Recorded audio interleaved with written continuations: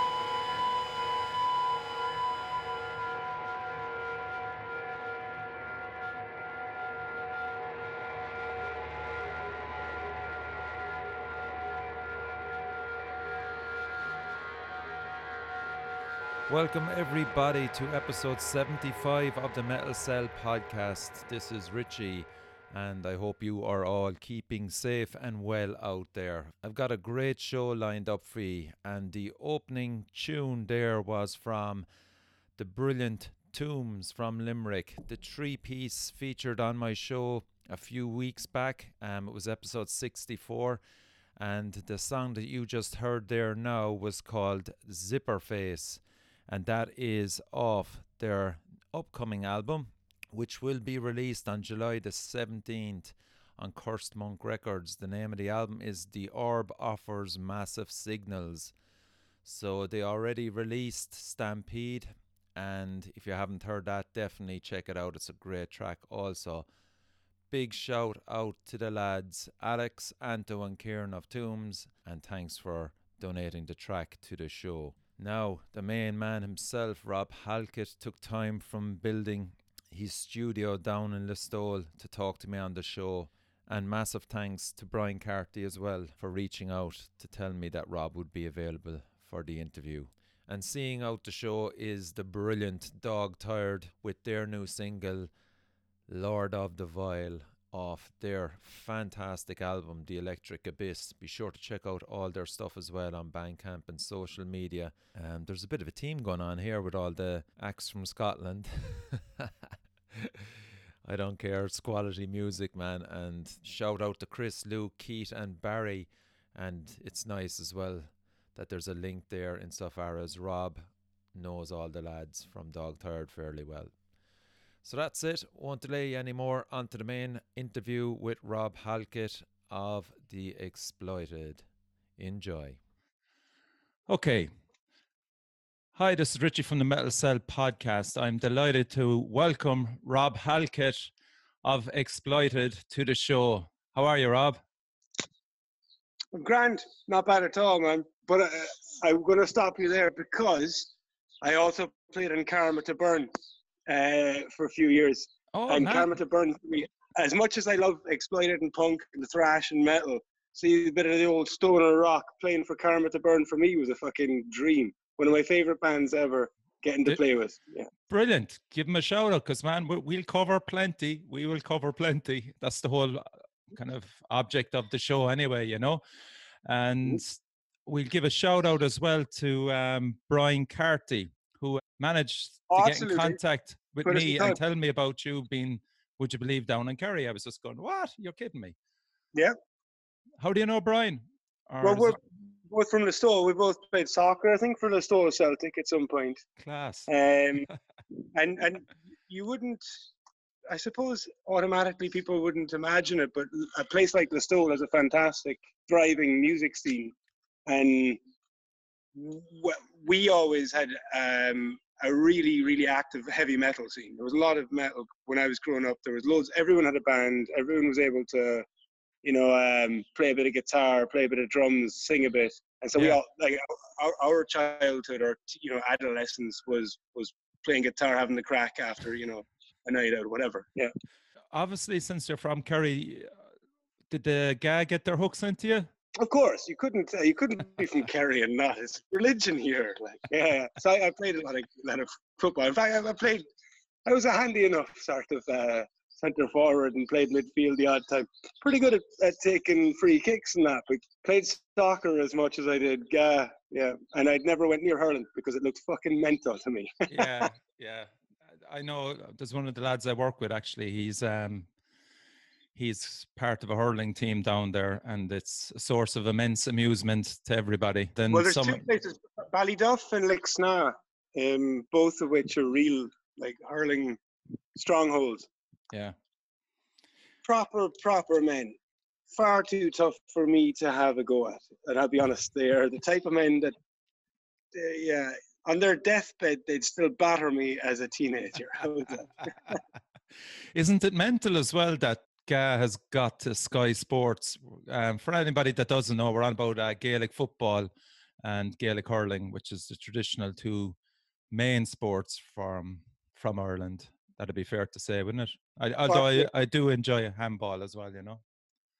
Yeah, but one of the five, Camogie, as far as and this would be an interesting one. If anyone out there can point me in the direction of a sport exclusively played by women, I'd be into it, because as far as I can think of, Camogie is the only one I can think of, which for your listeners and viewers would be a version of hurling, but separate and different. A different organization, yeah. Well, there was five Gaelic games as far as I know. So rounders, I mean, Americans know it as baseball because they made it complicated. We used it as a pastime, where they made a sport out of it. Yeah. I like that. Sure, the hurling and Gaelic football counties. Very few counties that do both well. Cork being one. Yeah, it kind of sticks in the throat that Dublin are kind of getting that way. You know. Are they good at hurling as well? Are you what? Look at the population of them, man. Look at the pick they have. Oh no, the football. Crazy. I mean, I was in Croke Park last year twice watching the fuckers, because obviously I am. I still really, really like my Gaelic games, but I didn't know they were. Are they playing hurling there? Yeah, they are, man. Oh. They're coming good as well. But anyway, that's for another conversation. How did you? Dublin are like the Green Day of the. Yeah. They are the creed of the. I'm sure Watty will appreciate that sentiment. Yeah, we'll call them Nickelback.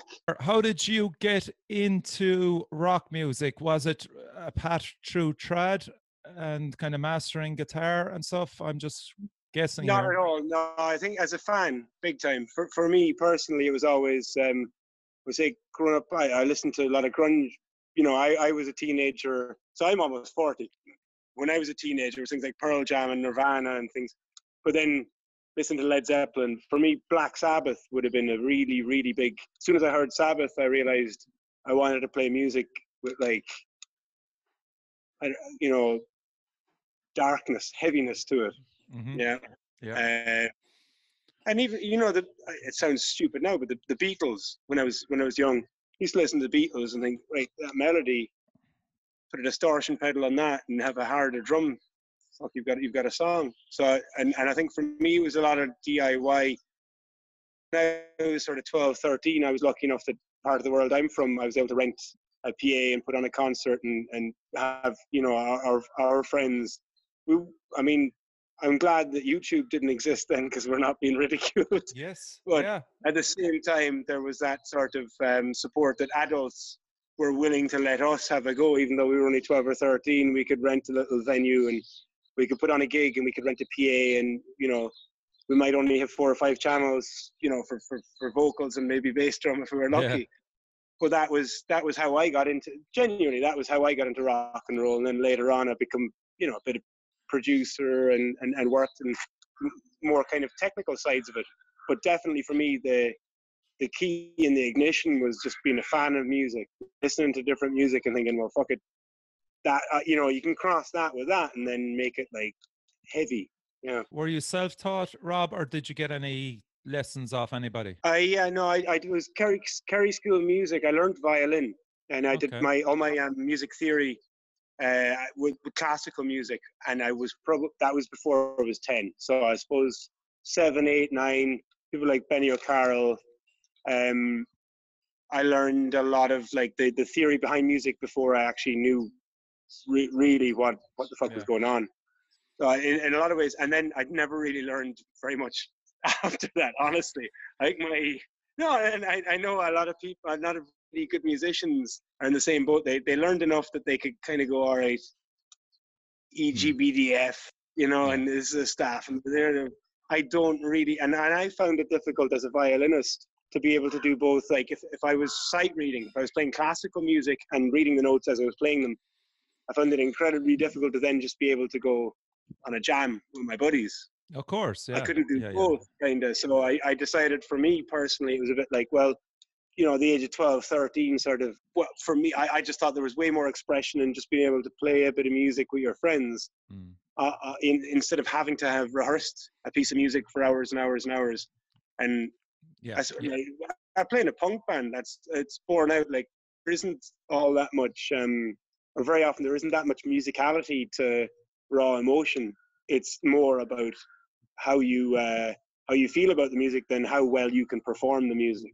Yeah. Well, I mean, that's so true on so many different levels for so many different people. Do you think yourself having that background, we'll say, I suppose, educated in it to a point? I know you were very young. Was it a nice foundation for you? Did you meet Absolutely. other people Yeah. through that? Yeah, absolutely. It also, for me, um, I was able to kind of turn a corner very young, realizing that the idea of like how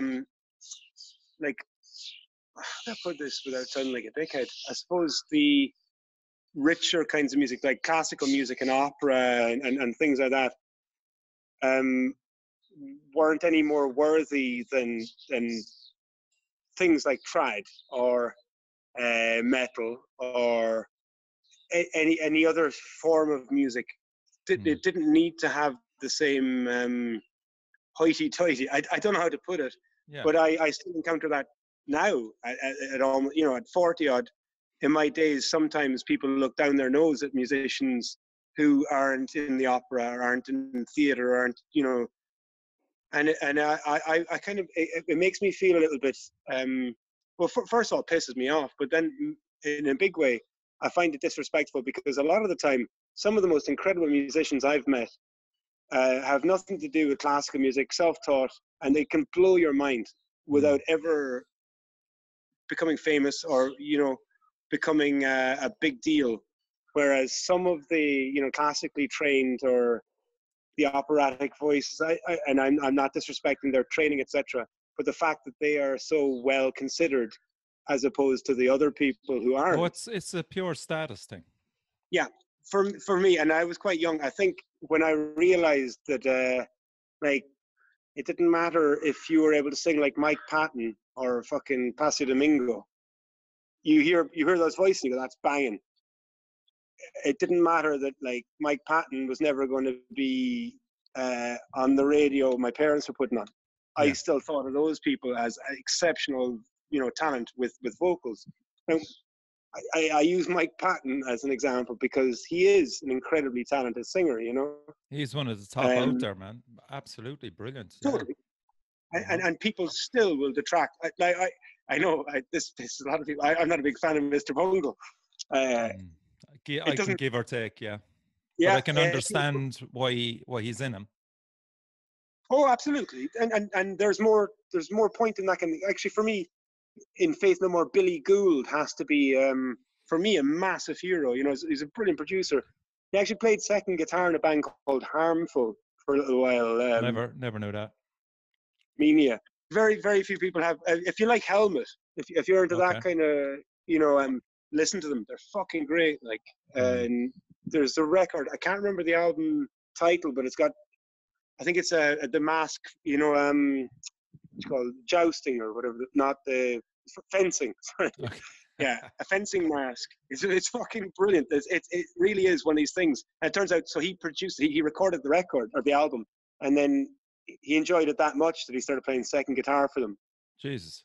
And I watched them. We did a gig with them in Sofia years ago, and kind of typically, I don't know if you know Nick Oliveri, who be Yeah. Queens of the Stone Age, but Brilliant really like basis, yeah. yeah, he Mondo Generator and the Dwarves. Dwarves are one of the best punk bands of all time, regardless. Mm. People go on about England and America and all that. Dwarves, they're fucking fundamental to punk rock, in my opinion. Without their attitude, there'd be very little fun left in punk rock. Yeah, And Nick and myself, absolutely. we were at the back of this venue, big, one of these venues, smoking maybe a joint or whatever. And Billy Gould kind of walked past, and I was like a teenager. You know the way you would be, a big fan Of of course. like, yeah. And I sort of said to him, will you introduce me? And he's looking at me like, I thought you knew him. Like, will you introduce me? And meanwhile, Robbie, the guitarist in the Exploited, comes out and says, "Oh, Billy." And because Robbie's dad had done backdrops for Faith No More for years, Oh man. they were fast old friends. And it was only then I realized that a man like Billy Gould is a fucking serious stand-up dude, like really nice, kind of family-centered. Knew Robbie because he was, 20 years previously, he'd seen him as a child, saw him growing up, paid attention to it. And Mm. I was kind of blown away with that idea that like Faith No More have this engine with all these little parts made it really really special to me. Then realizing that like people who are snobby about music don't understand that all of this is really central to being able to write incredible music and be genre defying. Yeah. Yeah, absolutely. Do you remember your first gig? That I put on or that I went to? Like you I were remember the first proper gig I went to. All right. Yeah, what was that then? Pearl Jam in what was then Point Depot.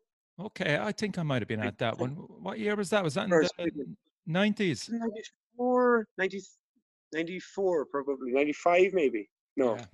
something around that. Yeah, I was at that mid 90s and Big concert, like it was big gig. huge. Yeah. A Yeah, friend of mine fell off the balcony and broke his neck that night, I think. that's right. Same concert, and it wasn't. I mean, that long before. Then was it 10th of May, 1996. A young girl called Bernadette O'Brien at a Smashing Pumpkins gig in the same venue, Yeah. Afterlife. Yeah, Shocking. and yeah, absolutely. And there's a connection there with Listowel. She was the cousin, and she was pals with people that were there. I wasn't at that gig, but good friends.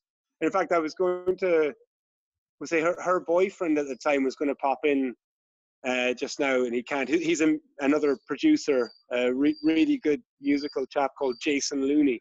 He used to go out with her around that time, and I remember being absolutely devastated. That kind of the Mm. reality of having an amazing concert could cost someone's life.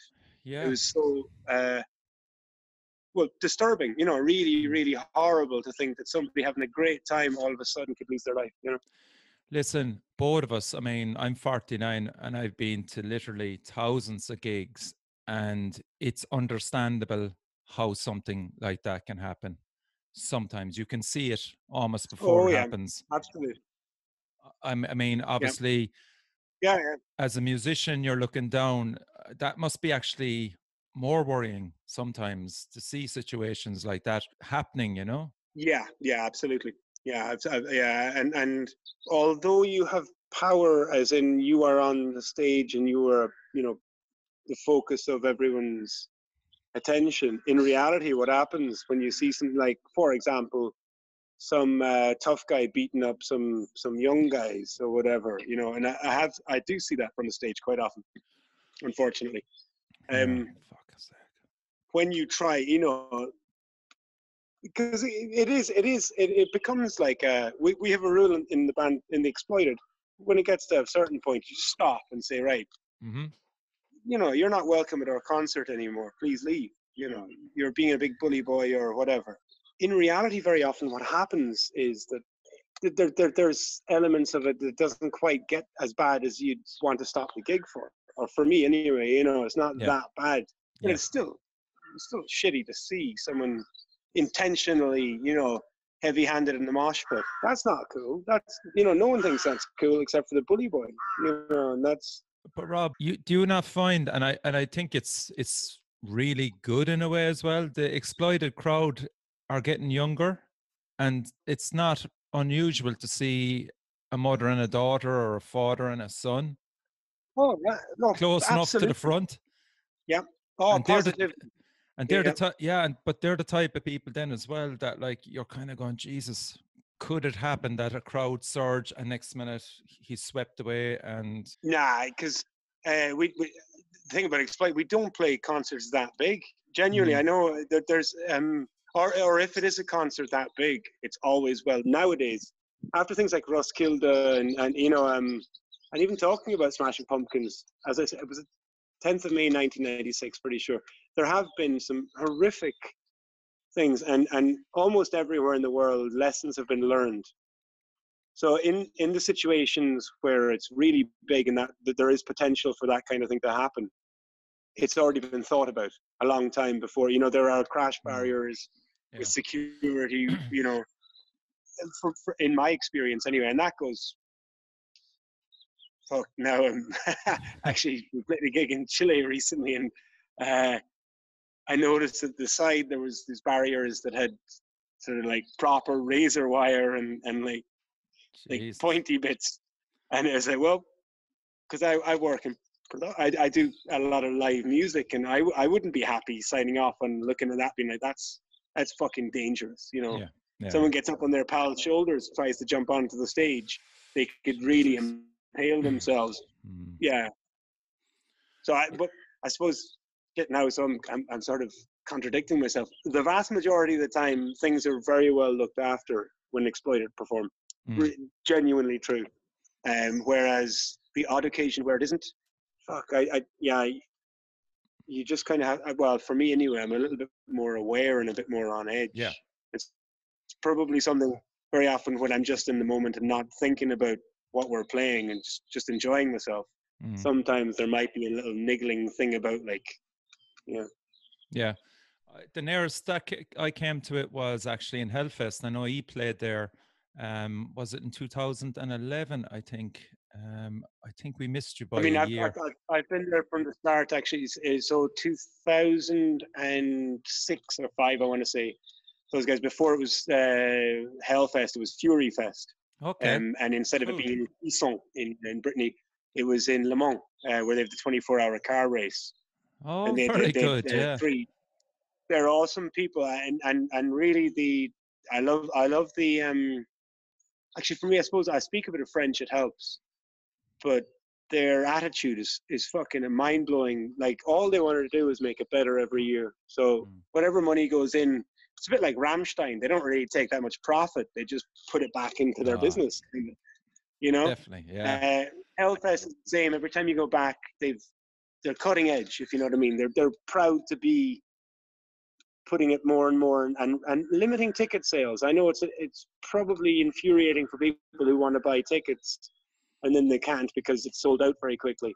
but for those that get the tickets, it means a lot more because they aren't swamped every corner Yeah. and they get to see the bands they want to from close enough. Now, I don't really I know Rage Tour Booking, which is the singer from Tagada Jones, Nico, and you know, and there's some pivotal people that are really good. Like Hellfest have some of the really good people Mm. that look after shit. But yeah, like you're going to say, there's fucking terrifying stuff can still happen Mm. with all the Yeah. best will in the world. Yeah, Yeah, absolutely. Yeah. And I mean that was a big one that year because I think they increased the amount of people that they left in compared to the previous year. And it's suddenly 25 to 34,000 or something like that. I think, or 34. Yeah, yeah, there was wow. I think it shot up 20,000 or something like that when we were there. But it was just at a pinch point, and literally my feet lifted off the ground, and others around me lifted off the ground, and then we were just caught in a crush. And luckily enough, because the area is so big, it kind of, I suppose, yeah. filtered out. Actually, And it was around that time the mayor of Clisson, which is the little town that it great happens in, spot. he was I fucking he was sacked for allowing it. I think it was 2011, 2012, because there had been a couple of media reports about heavy metal guys worshiping. I must have been along the same goat worshipping or what sorry, goat sacrifice, Satan worshipping or whatever. Oh yeah, that And sums us up. yeah, absolutely. Yeah, in my experience, that's all we do. Yeah. That picture of you in 2011 is iconic there of you in midair. That's a Do you know who fantastic took picture. that picture? Tell me someone from Ireland. But you know who took? No, no. I wish. It's even fucking. It's better than that. Right. So it wasn't like a professional photo because it looks like a really well Yeah. framed thing. That's my buddy Martin Iverson. That's his real name. But Tioch from Mayhem, the No. Norwegian black metal. Yeah, ex No. Gorgoroth and all the rest. He's a really good buddy of mine, and he was just hanging out like Phil Anselmo and a few more who I'm not the biggest fans of or whatever, but kind of getting in the way. And he took this snap, kind of pissed off, and got that one thing, and I fucking love it. I think it's It's I really amazing. a friend of mine where I am right now, 30 feet away, a friend of mine crocheted a little or like a little stitch work thing, or like a silhouette thing of that, Of and I'm that. dead proud of it. I Cool. really am. Yeah, yeah. Like, I'm not how do you put it, bashful enough to not be proud of that kind of experience. It's fucking Oh right. yeah. Jesus Christ. I mean, that's amazing. So let's get back a bit because I just want to. I'm fascinated to how you actually got into the Exploited. Would it be fair to say that you got out of Listowel to somewhere else and that you took off from there? Do you know, I suppose that's probably more complex in that if I hadn't been from a place like Listowel, Mm, potentially I would never have had the confidence to be able to get into a thing like that.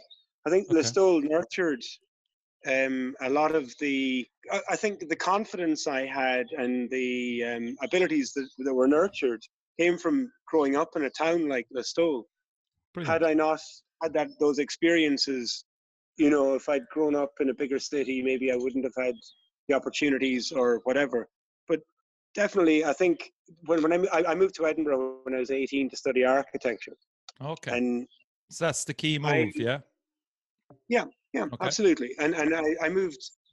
There wasn't anyone in my school really looking that far afield, but my older sister had. I mean, she was a UCD art history um, graduate, but she had done a year at the Sorbonne in Paris, and she positively gave me this idea that, well, there's no need to just limit yourself to studying in Ireland. And I had already been to Edinburgh. My parents weirdly met in Edinburgh. My mom is from Abbeyfield in County Limerick, and my dad is English and Scottish. So I'd been to Edinburgh, and it was a place that I liked. It was beautiful. There was a lot of architecture, but there was also this sort of a draw that it was a big city to me at that time. You know, and when Small but big. yeah. Yeah. Oh, to me it was huge. I mean, when you grow up in a town with 3 or 4 thousand people, and then you multiply it by 10, Yeah. that's a big deal to Yeah. me. And I mean, Dublin would have been the alternative, and then weirdly for me, San Diego or Montreal, because they had good architecture things. But Edinburgh was a kind of close enough that I could see my parents if things went Yeah. tits up. But at the same time, yeah. And getting into sort of music as soon as I got there. I mean, in fact, honestly, I fucking traveled with like a little backpack of clothes, like underwear and socks, an acoustic guitar, 2 electric guitars, and an electric bass. Like priorities are always there. That was the as hair soon as I long got then? there. Buy a little practice amp for my little place in the halls of residence, and music was always a driving thing anyway. And Was the so, hair long then with your Rob? oh shit, man! I just shaved my head. I had dreads then. Okay. I'd had no. I mean before that. So I went on a holiday and had to shave off my dreads. Oh, okay. Yeah. So I was running back around that time. Yeah. You reversed. Oh, Jesus. That's it. Yeah. Oh, I think That's funny. And this time, I doubt if I shave them off this time, I'd say that'll be that. I don't think I'll get them. What year was that, Rob? Just to kind of put it into context. 1999. Oh, 1999. Okay. So I'm just trying to think musically wise, what scenes were going on. The grunge was probably dead at that stage. Yeah, really. And I mean, for me anyway, I was like, Bloodhound Gang, like Okay, yeah. silly sort of stupid stuff. Things like Weezer. Yes. Were still, like I suppose new metal was coming through as well then, was it? I had fucking no interest. Yeah, that's. I mean, at the time, genuinely, I remember buying Hybrid Theory, Linkin Park, and just going. But now I listen to it and I say, it's grand. But at the time, because they were touted, there was this overhyped thing, the next Metallica or whatever, and then I just and I was guilty of being like, well.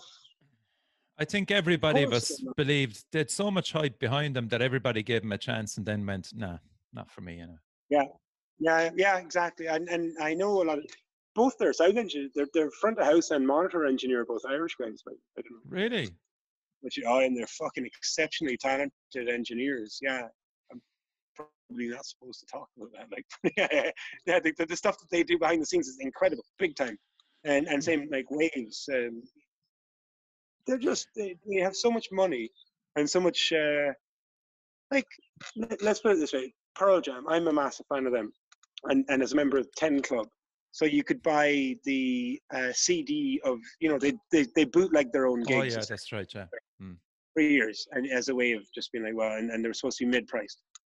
That was their ideology. Whether or not it worked, it didn't matter. So, but if you were, let's fast forward 15 years, and Linkin Park fan club member, if you were in, you paid your £5 a month or whatever the fuck it might be, then the next day after each gig on their tours, you could download the entire thing in high def, like a proper multi-tracked, well mixed, well mastered copy of that gig. That's incredible. It is incredible. I think, it doesn't matter if it's the Grateful Dead doing it or Linkin Park. I think that the fact that they're able to it was just a kind of a shit time for music insofar as kind of metal was floundering. As I said, a lot of the music that I love, which is the thrash scene, certainly paid a heavy price, man. That was just fucking fell off the face of the earth. Well, apart from like Destruction, I mean, it became so niche, and a lot of the good thrash bands ended up. I don't want to piss off some people that I like, but they ended up having to, in order to make money, kind of contaminate or dilute their real music. I think did Exodus release? I think that was Rob Jukes was singing. Jukes was with him then, yeah. I fucking love his voice. Oh, I honestly, dude, man. Yeah, he's got a gravitas about him as a frontman. The real deal, full stop. And he's New York hardcore as shit, like, Yeah. He told me that, and he was one of the less hardcore dudes that put him in rehab that saved his life once upon a time. Yeah. Really? Yeah. Yeah, fucking right, man. People like him, Harley Flanagan, Chromags, yeah, A legend, yeah. those fucking dudes. They're when you They meet live them, it. there's less than 1% of like. I doubt this guy is. No. Those dudes are 100% the shit. Like they're not fucking about. Yeah. Same Billy and Bobby, Biohazard dudes. When Have I'm you in their met company, all of I've always those lads? yeah. I'm pretty, especially with the New York hardcore scene, because they're pretty open. Vinny Stigma, people like that, they're real heroes, but they're actually quite nice as well. Yeah. They actually come across that way. I've seen Agnostic Front in Dublin. I went to the Cro-Mags probably 2 years ago now. Oh, that No, was it was John last Bloodstock. year. It was Romance. It's last all year. different now, though. Yeah, it was last year. Harley came to what's the name of the place in fucking Camden? The With Underworld, with is it? um, with Romax. So Yeah. because I mean, he only just got the name back. I know his wife is a lawyer, and there had been a lot of toing and froing with do you know, Oh, with the man? name, yeah, but John Yeah, Joseph and all that. Yeah. that's it. Yeah, so yeah, I don't even now I don't really know all of it, but it's Yeah, it got partly messy. pathetic. With it, Partly yeah, it got hopeful. messy between them. I'd imagine Yeah, they're two extreme guys. especially I do. But for a pair of Hare Krishna dudes, that's pretty fucked up, is it not? It is. Oh God, yeah, they were brilliant. Cro-Mags were brilliant in the Underworld last year. It was an all-day session for us. We flew over, and of course, we met him. We met him. He was so anxious to come over to Ireland. He had a big scarf around his neck, and one of Yeah, absolutely. seriously, first impressions kind of guy you just kind of go, this is a dude and a half, man. He loves Not his just that. work. I mean, I've invited him here as for days off because he and his people have been really good to me elsewhere. Oh, very good. Yeah, Harley's 100% what he means. Hmm. So they've announced Irish dates for next year anyway. So Rob, if you're off, they'll be If it is, that's what I mean. I sent him a message just inviting him over here. because they are playing Um, Limerick and they are playing Dublin. Dolan's Warehouse, bad reputation, Cro-Mags, and DME Promotions. Then I don't know where they're that's it. playing Oh Dublin. yeah, that's it exactly. You did a tour with them in Japan. Okay, it was one of the best tours I ever put down. Honest to God. So GBH, Exploited, Discharge, and Harley's War. All right. With Charlie Harper and Yuko, his wife, keeping lookout, and some deranged individuals on the sort of peripheries. But man, it was done like it wasn't like what we were used to, like a tour bus, and just rock and roll, go around and tour. This was on a more like a tourist bus, and every Okay. morning, knock at the door, right? Hello, it's time for sightseeing. It's like, fuck off, I can't. I've only been asleep 20 minutes. It's right out. No, on Fuji right now. And you're like, oh, fuck it, right now. And it was every time. Like, I don't know if you know, like Ross GBH or Jock and these guys. They're brilliant. They're total heroes, Yeah. and like fucking it turned out Harley'd be like, all right, no, he's been in a dojo for the last half an hour fighting some dude in jiu-jitsu. That's his, yeah, because he owns or he runs a Brazilian jiu-jitsu style. He was very close to, I think it was Stevie Gracie, the jiu-jitsu. Yeah, Joe Rogan has often mentioned the dude. Yeah. Yeah, I it's the thing that I wouldn't really know No. about, because I'll tell you what, like, see, in Listowel, what happens there is you just fight when you have to. You don't option fight. That's it. Like, occasionally you end up in a fight, but you don't really go and hone your skills, because there's a good chance every second Friday you'll be going for it anyway. Isn't it amazing as well how kind of, as I say, life's ever decreasing circles? I was only on to Razor Sharp Death Blizzard, who you know of. Brilliant. Yeah. Oh They no, I have know all of them. individually as people. Yeah, they're fucking great band. Yeah, Totally, like yeah. yeah, they spoke highly of you as well, because I got the news literally as I was doing the interview that Brian said that you were up for it, and I was just going, lads, you won't Brian believe Carter, this, yeah. that Rob, I'm interviewing Rob from Exploited, and they were all going, "Oh my God, Daz," and Jamie going, "What a dude," and love Yeah, him, and does sound in Bannerman's, is it, or engineering in Bannerman's, or that's right. Yeah, yeah, yeah, yeah, yeah. yeah. So, but getting back to that, they have a new album out, and it just one of the songs on it, it's coming out in July the 27th or July the 17th, one or two. One of the songs on it is Failure. And when I heard it, the riffs, the opening riffs and everything, straight away I thought of the Cro-Mags, and I went, "Oh my God." And do you know that Cro-Mag song, You Gotta Know? Yeah, yeah, yeah.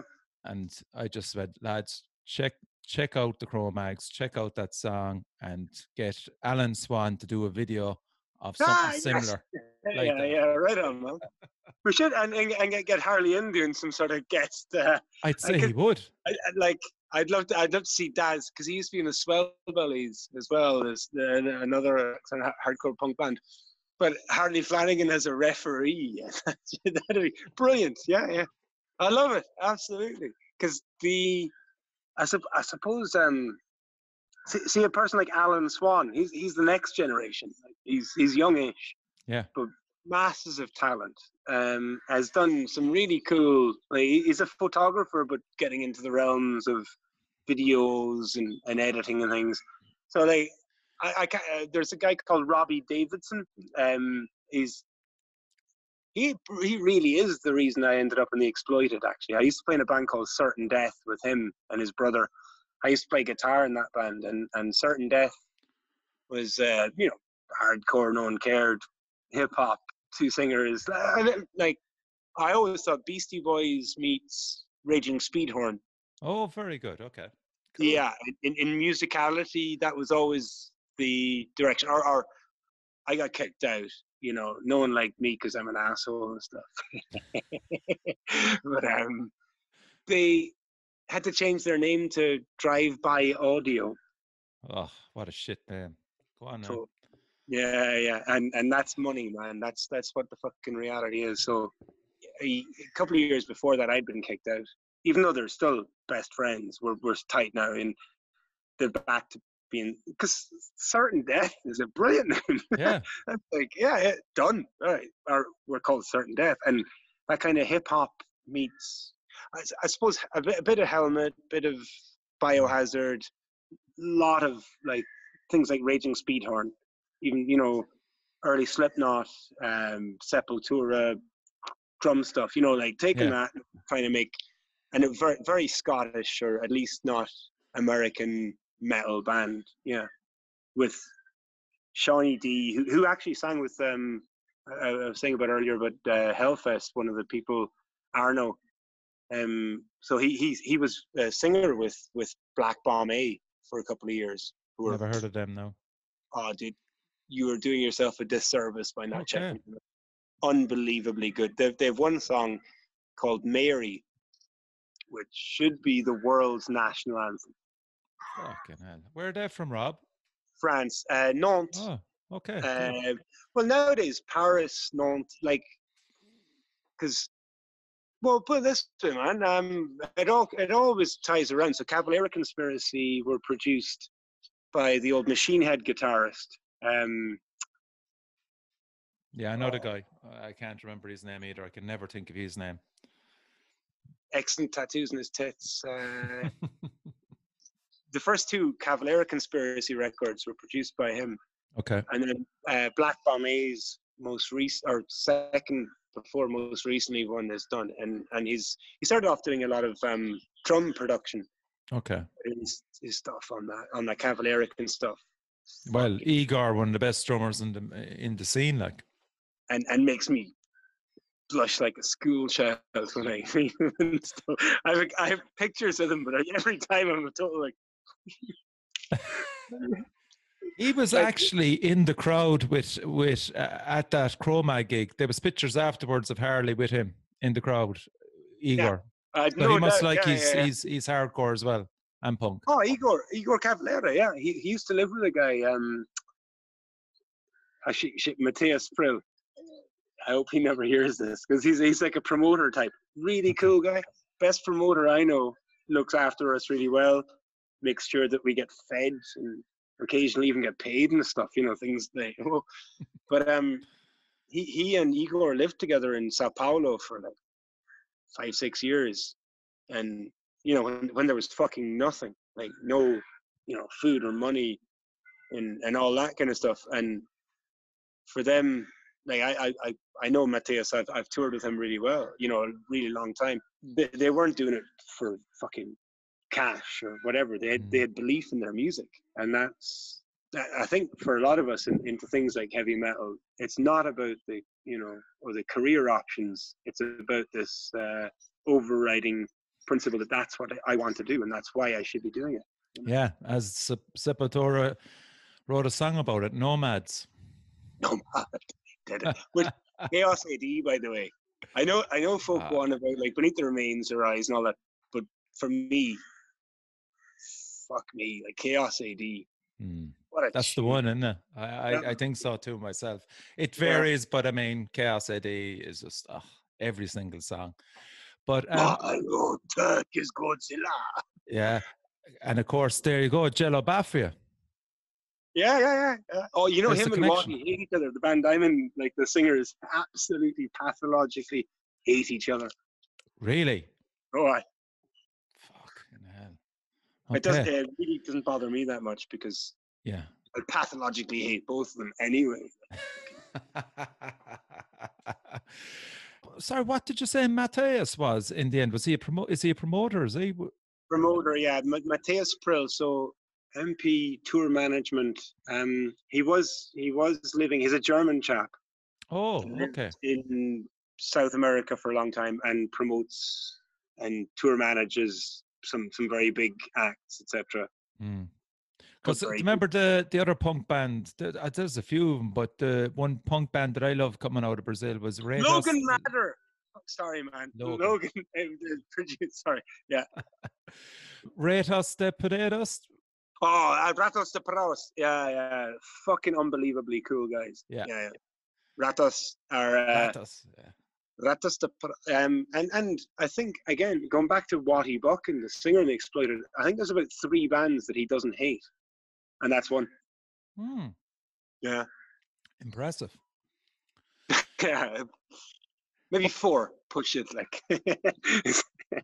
So if he ever ends up hearing this interview, though, he's going to give me shit. He's like, "There's only 3, you fucking cunt."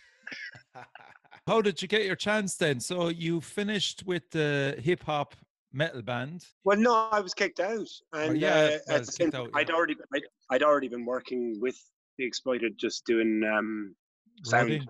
Sound. Okay. Sound, yeah, and well, that mostly means drum tech.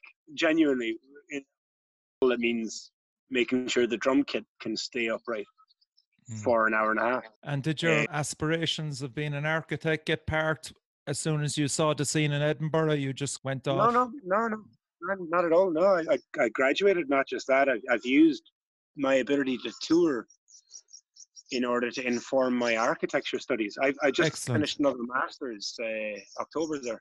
Respect, man. Love hearing stuff like that.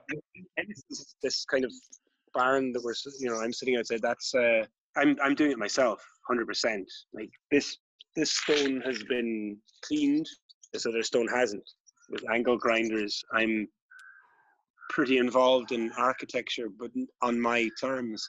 I fucking hate the construction industry the way it is. Kind of reminds me a lot of the music industry in that there's certain power and money that a lot of the people with the best talent or the greatest ideas will never be exposed to.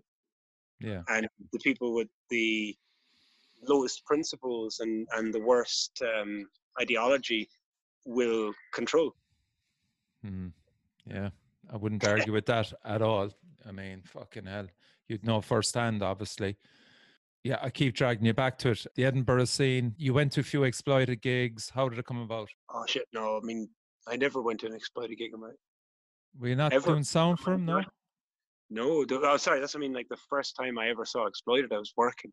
Okay. I think first time there's a band called the Gin Goblins, Right. incredible local Edinburgh punk band, and in I think 99 or 2000, actually it must be 2000. They always did annual Halloween show, and so I was at this particular Halloween show. Right. I got to pause it there. What is it with Halloween shows? Because I've seen Dog Turd at Halloween shows, man, Oh, and that's Robbie that's fucking Davidson, bro. That's the off the real. wall. Yeah, yeah. We have a thing. Okay. Yeah, yeah. And this particular one was rad. Oh, yeah. And a lot of them Halloween shows in Kirkcaldy. Anybody that's even listening at this time should check out. There's going to be a film coming out called Dick Dynamite. Dick Dynamite is going to be, I don't know, really good, right? And it will be. Robbie Davidson is a crux of all of those things. He is. I mean, he was an Exploited, and he's a film director, and Certain Death. Dick Dangerous is his baby, I suppose, as opposed to his actual physical baby, which his missus gave birth to, Ava. He has really tried to. I mean, he's worked in, like, let's say he worked for STV, so TV news and shit, Okay. and still has technical knowledge and the abilities to go forward and do his own thing, but chooses to do really off the wall bullshit. So you were at one of them, and There's a big fight. Somebody handed me a glass to try and smash another guy with, and I'm not a violent type, so I put the glass. Actually, it was a bottle. Put the bottle down. Was like, I'm not fucking. So I had a bit of a fight with a guy who tried to get me to fight the other guy, and then in the mix of that, I got chatting to a couple of the guys. I was like, all right, you're what? Are you bucking, man? Remember? Blah, blah, blah. And all I at that time, all I really liked was he kind of had I think it was a Kerrang Award ceremony. Fucking smashed a Kerrang Award into the guy from Green Day in his face, and I'm like, I just remember thinking that's pretty cool, like, because I've no issues with any of those dudes at all. But I just thought it was like, well, if you really don't like someone, it's better to just like come do it. The likes of Lewis Capaldi, I will never listen to his music, but the guy's a fucking genius. On he go. Yeah, doesn't matter to me. And I don't. And he lives down the road from my flat. I don't care about his music at all. Poxy shit to me, but his attitude is brilliant. Like, yeah, fuck you guys. And why shouldn't he be able to? You know, why isn't he being tapped on the shoulder by minders? Because he wouldn't listen to them. That's good shit to me. Yeah. were you playing guitar at the time still, Rob, or had you played bass in other bands, or either or? Like, how did? Yeah, I'd never really played bass in a real band. I used to play bass on my own recording, electro music and sort of dancey stuff as well, like a lot of shit. And so I knew how to play a bass approximately. But it's true, man. Like, bass is a shitty guitar. Like, I mean, electric bass in a punk band is equivalent to being a shit guitarist 90% of the time. Hang on, I do not want to offend the guy also in Rancid. He's fucking amazing. No, there's about 10% of brilliant punk rock bassists out there. The rest of us are just like failed guitarists. So did Exploited approach you, or how did it pan out? No, I mean the bassist quit while we were on tour, so I just started playing bass. And then, oh no, shit, that's bullshit. I auditioned on guitar, and I can't play guitar solos, so then I started playing bass. So the bassist quit, and you jumped in. Was that like 2004? Was it around? Yeah, 2004. It was middle of July, 2004 or 2004. And no shit, my first gig, yeah, it was like the first gig playing was just before Slipknot at fucking yeah, one of my favorite ever festivals in Germany, Metal Camp. Not sure that one. There's a load of them in Germany, man. Yeah, yeah. This festival really was for me. Obviously, it's really cool to be. Oh, wow, there's that guy I used to, all of his albums on vinyl. Now he's like asking if I want a beer. It's fucking rad. Obviously. Yeah. Oh, sorry, it's With Full Force Festival. Okay. Amazing, and the organizers, they're really cool. There's two guys that do the access stage security, and no one's allowed to have any beer or any fluid, anything that might fuck up the electrics. Fair enough, on a little part. And I remember asking really politely if they'd let me bring a six pack up onto the little balcony bit to watch Cavalera Conspiracy, and they said, being like, Sweet. now I'm the coolest guy in the world. I'm allowed to have beer and Cavalera Conspiracy. All right. When you made that transition to Exploited, had you mates back at home that were aware that fucking Rob was suddenly playing bass with Exploited? Like, we all have mates that are into the music, and Yeah, it's just bizarre situation that I suddenly. think honestly, for me, a lot of it was a lot of my pals were already either in reasonably successful bands, and again, coming back to this thing about nurturing and music, there's a guy who lives 2 miles from here that makes probably better guitars than fucking ESP do at the moment. They called Ken Beasley, and their old band's still alive. A couple of guys from Thin Lizzy were fans. There was always really brilliant musicians, and it was never a case that all of a sudden I was able to play in this band or that band. It was, as far as I know, a lot of it was, well, I was helped on the way by these people who are still my neighbors. Yeah. I guess. Yeah. Like, there's still, even now, not long, not far away from here, there's young kids playing. I can't remember the name of the band, but like it's friends of mine's kids, but they've got a fucking drum kit and a bass amp and a guitar amp and a little bit of a PA and all the rest of it. And they're rehearsing. They're playing.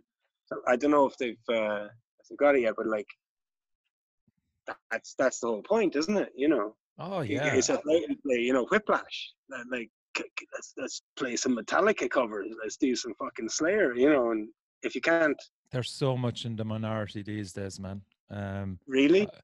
Yeah, I kind of worry about the scene itself. I think kind of at the moment the Irish metal scene is just absolutely mind blowing. But I sincerely hope that the next generation coming through, the 11 and 12-year-olds, like, there's so many distractions, so much social media out there that Yeah. it's very hard. I think and hope that there will be a little backlash against that kind of thing. Because the next cool thing will be like, yeah, I don't do Twitter, I don't do fucking Facebook, I don't do any of that shit. What do you do? I do Slayer. I do Obituary. I'm now getting back into, or getting into like that. I think kids will be always trying to find the cool niche instead of the popular whatever. And certain kids. right now, yeah, and that's all we need. Like the good, like talented, ideologically driven musical. They are out there, and they're gonna have kind of, their parents won't be. Their parents will be the fucking Twitter generation idiots. But Yeah. they'll find their way to Typo Negative, maybe My Dying Bride, and for me, maybe Municipal Waste, maybe some SOD, maybe even they come across a very recent concert of fucking SOD covering the Exploited, finishing out in Los Angeles, playing Fuck the US. Yeah, like I stuff mean, that's cool. like, I mean, okay, if you want to pursue that passion, you can just do YouTube, etc., and find everything on it. Who knows what they're going to come up with, man? What's coming through? It's going to be interesting. It'll be obviously everything that we've heard and their own take on it then. But that's it, exactly. I mean, even things like, if you remember, like Prodigy, and I remember not really, yeah, and then getting it all of a sudden, being like, all right, this is fucking incredible, but it's not really what yeah, it doesn't have to be the same as what I want it to be. It just has to be as good as it is. Yeah. Music for the jilted generation. Ding, ding, ding, ding, ding, Oh, ding, ding. every song. And it was a very different thing. And knowing those dudes, and I've performed and hung out with them, like they're punk rock. They are, fair enough. It's massively electric, and all of it's this and that. But really, if you go and stand next to their front of house mixing engineer, he's way more on it than most sort of punk rock mixing engineers or metal. He's fucking running delays and stuff and more hands on, which is for me a little bit more old school metal than it is like super fancy. Look at the lights, the way a lot of things pan out. Yeah. Yeah. So I would put, I know, and it doesn't really matter what way you kind of pigeonhole your different bands in their genres, but Prodigy to me would be like, all right, cool. Imagine that in 10 years' time that none of us thought about. So like Ruben turns around and gets jamming with some fucking, I don't know, who knows? Like jazz. If it wasn't for a bit of decent jazz, we wouldn't have Sabbath. Yeah, I agree, man. There Yeah. you go. I know, I like jazz. I love Sabbath. Yeah, no, I like my jazz, especially if it's over in Amsterdam. Oh, jazz. What about places? What about your favorite places in Europe to play? Yeah, there's one industrial bar is it Prague? Small venue. I love it. There's a place that will never ever be doubled in Biel in Switzerland called Castle, and it's in Switzerland, but still the cops can't go in there, so you can still have as loud as you want. I think it's 99 dBA limit in Switzerland, but not here. It's fucking rad. Like the people in Biel, like if I'm giving props to anybody, I always thought Swiss people were kind of dicks a bit, kind of. And then spent a little bit more time in Switzerland and realized that the scene there, they were fucking so ahead of me psychologically with like, oh well, this is how you can make a scene better, and this is how you can fund it, and this is how you can organize concerts for free and all that kind of stuff. Yeah, and this place Gas Castle, it's just rad as a sound place. It's terrible. It's one of the worst acoustics. I mean, to try and design something worse acoustically would take me a while. It's that bad. Jesus. Yeah. Okay. And I'm good at that. I really am. But Did you get to see did you go to the Geiger Museum while you were there? Oh, absolutely. In Gruyere. Was it? No, okay. It's in a little place called Gruyere. There's a famous cheese from there. I've been there 3 times actually. Yeah, I fucking love it. It's an amazing little place in the bar across the way. Yeah, H.R. Geiger did probably more cool, insightful art and sculpture for heavy metal and sci-fi than anyone else of our generation. Yeah. Oh yeah, 100%. But you know who the best heavy metal artist in the world is? This is our Geiger. That's a good question, Rob, because Tom G. Warrior brought Geiger into all our lives. It's probably an obvious one. No, it's not. Isn't it? No. Emphatic and categorical. Go on, hit me. There's a guy. He's an American guy. A fucking asshole. He's T-shirt companies or his online thing is American Vendetta, but his real name is Christian Sloan Holt. Right? You know all the Amon Amarth kind of Viking, we're a tough guy. Okay. Yeah. All of that amazing art. That's him. That's him. He is without a doubt the best heavy metal. Like, there's one he did. It's a band from Sweden, and it's a wave, like a big Hawaiian style wave of dead, like decapitated skulls. That's one thing about our genre in metal, man. You have to have a good artist out front with your album. I mean, I don't know about just. I've never been battle, a big, isn't it? I mean, fair enough. I understand it. Iron Maiden. I've never been a big fan. I get it. I understand it. Wow, you can't deny that their kind of artwork and stuff is Like, it's second to none. They have really understood how you do that. Like, they have people talk about Eddie as a fucking buddy. Yeah, no, that's really, yeah, brilliant, True, man. brilliant. And Yeah.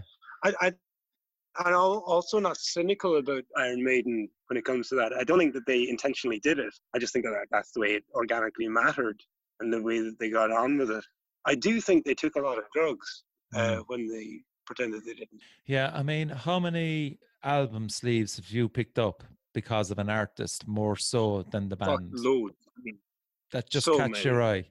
And I'll tell you what's really Yeah. weird is that most of those, or certainly a good portion of those, have been better than the ones that I've been advised to listen to. That I'm, by friends, be like, "Oh, you'll love this." It's like, listen, it's like that's shit, as opposed to like randomly picking up something terrible off a shelf in HMV in Cruiser Street in Limerick a lot, or whatever, and then wow, I'm into this, yeah. It is a double-sided sword. One that always sticks in my throat is saving, probably at 13 at the time, going up to Cork with my mother and gone into HMV with my savings and gone down to the heavy metal section because my brother was 11 years older than me. So he had given me Motorhead, he'd given me Deep Purple, all that. Oh, So it was Deep my big Purple, man. Fucking amazing, yeah. And I was flicking through and looking at the art, and one just stuck out a mile. And I just went, look at the artwork. It was like this knights gathered in a canyon, and there was banners and flags, and it was so metal. And I looked at the logo and I went, oh my God, I'm gonna buy this. This is the one. So went up, bought it, came home, put it on. It was shit. But anyway, Who was it? Saxon, Rock the Yes, Nations. Biff Byford. Yeah, I've worked for them. Not my. Now, Wheels of Steel. I love Wheels of Nah. Steel. Don't get Do you me know wrong. It's a I tell fucking you what, great AC/DC type fucking stomper. Like. do you know what's fucking mental? Really is. I presume you've seen. What's that? The downfall of Western civilization. Is it part 2 that does the metal one? So it's Wasp and the guitarist in Wasp. It's him in a swimming pool. His mom is at the side. He's drinking straight vodka. Oh, Chris Holmes, yeah. Yeah.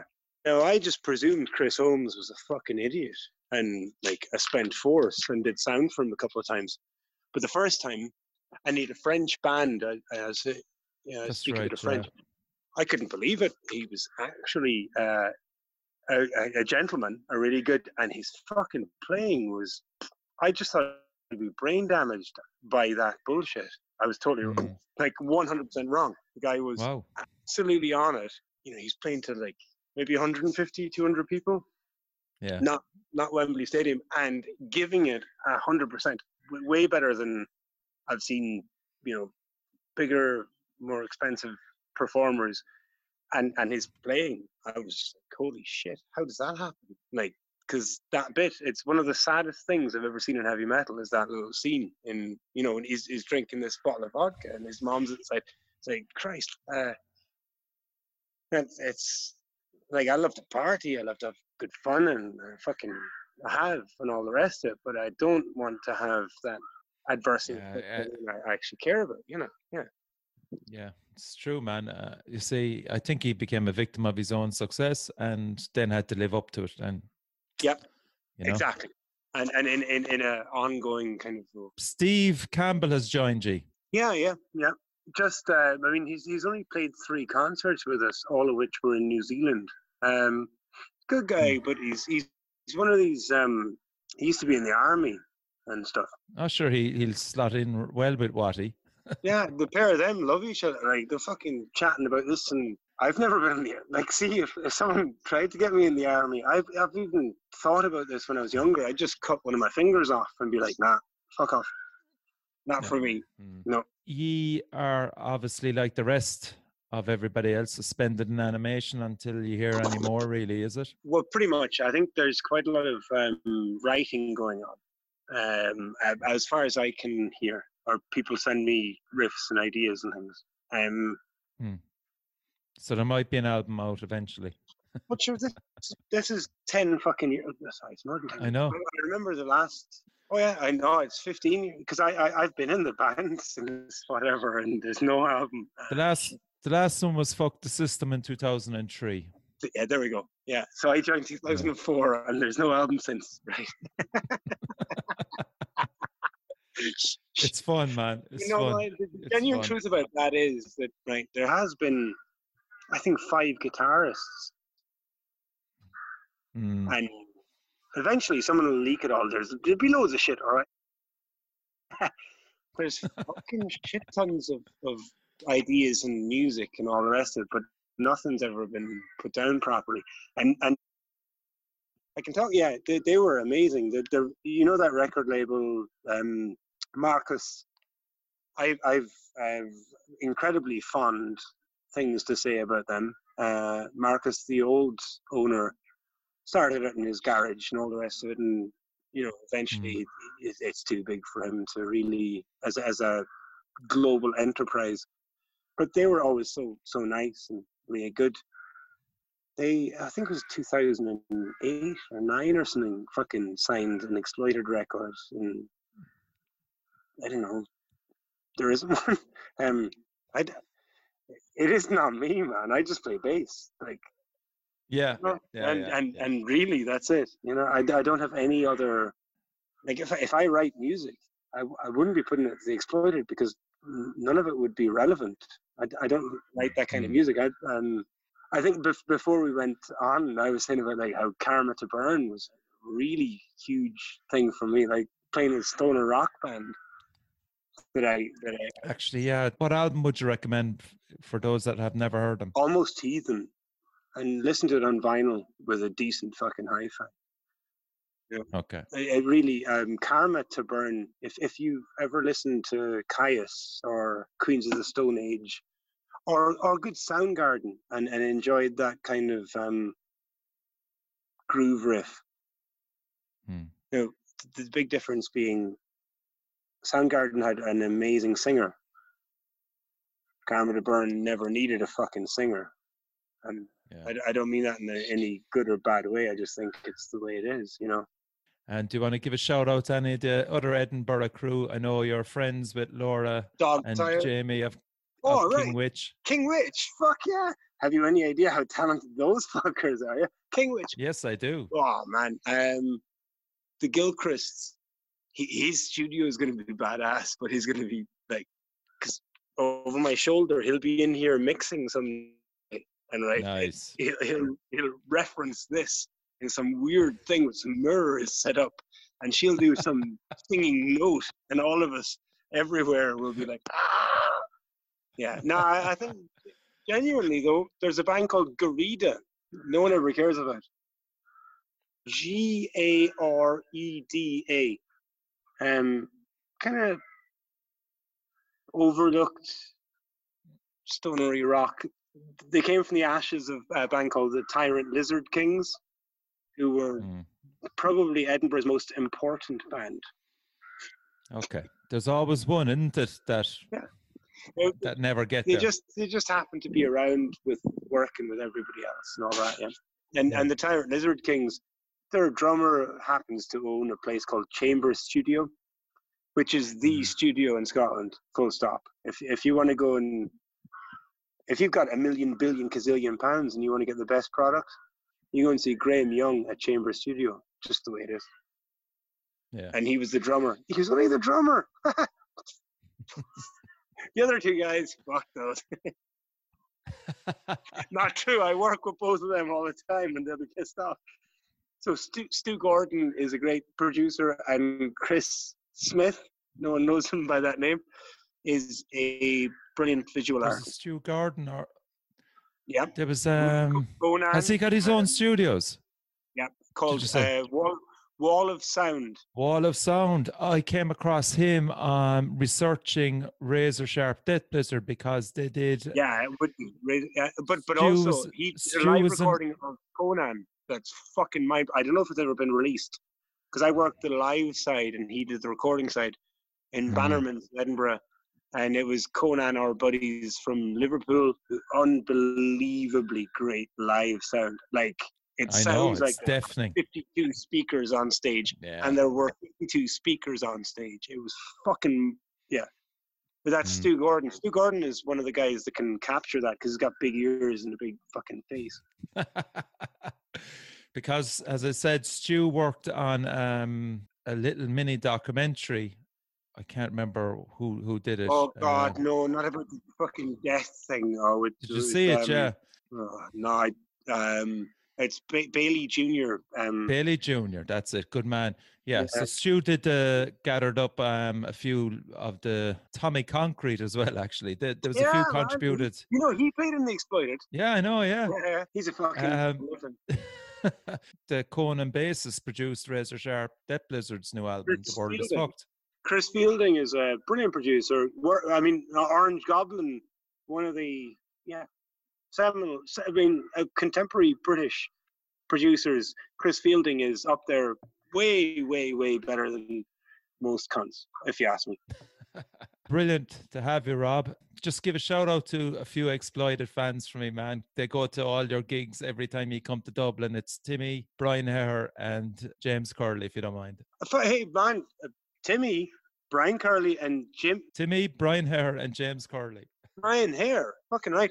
I tell you what, hopefully next time, though, it's not in Voodoo. Hopefully next time we're back in Dublin, we can do it in some place a little bit swisher and nicer. Yeah, the Academy be perfect. You're dead right.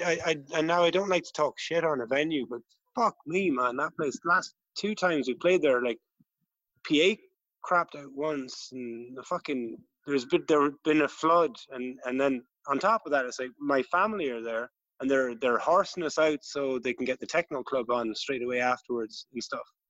So I say, like, there's a guy called John Foley who used to run the or Voodoo Rooms, sorry.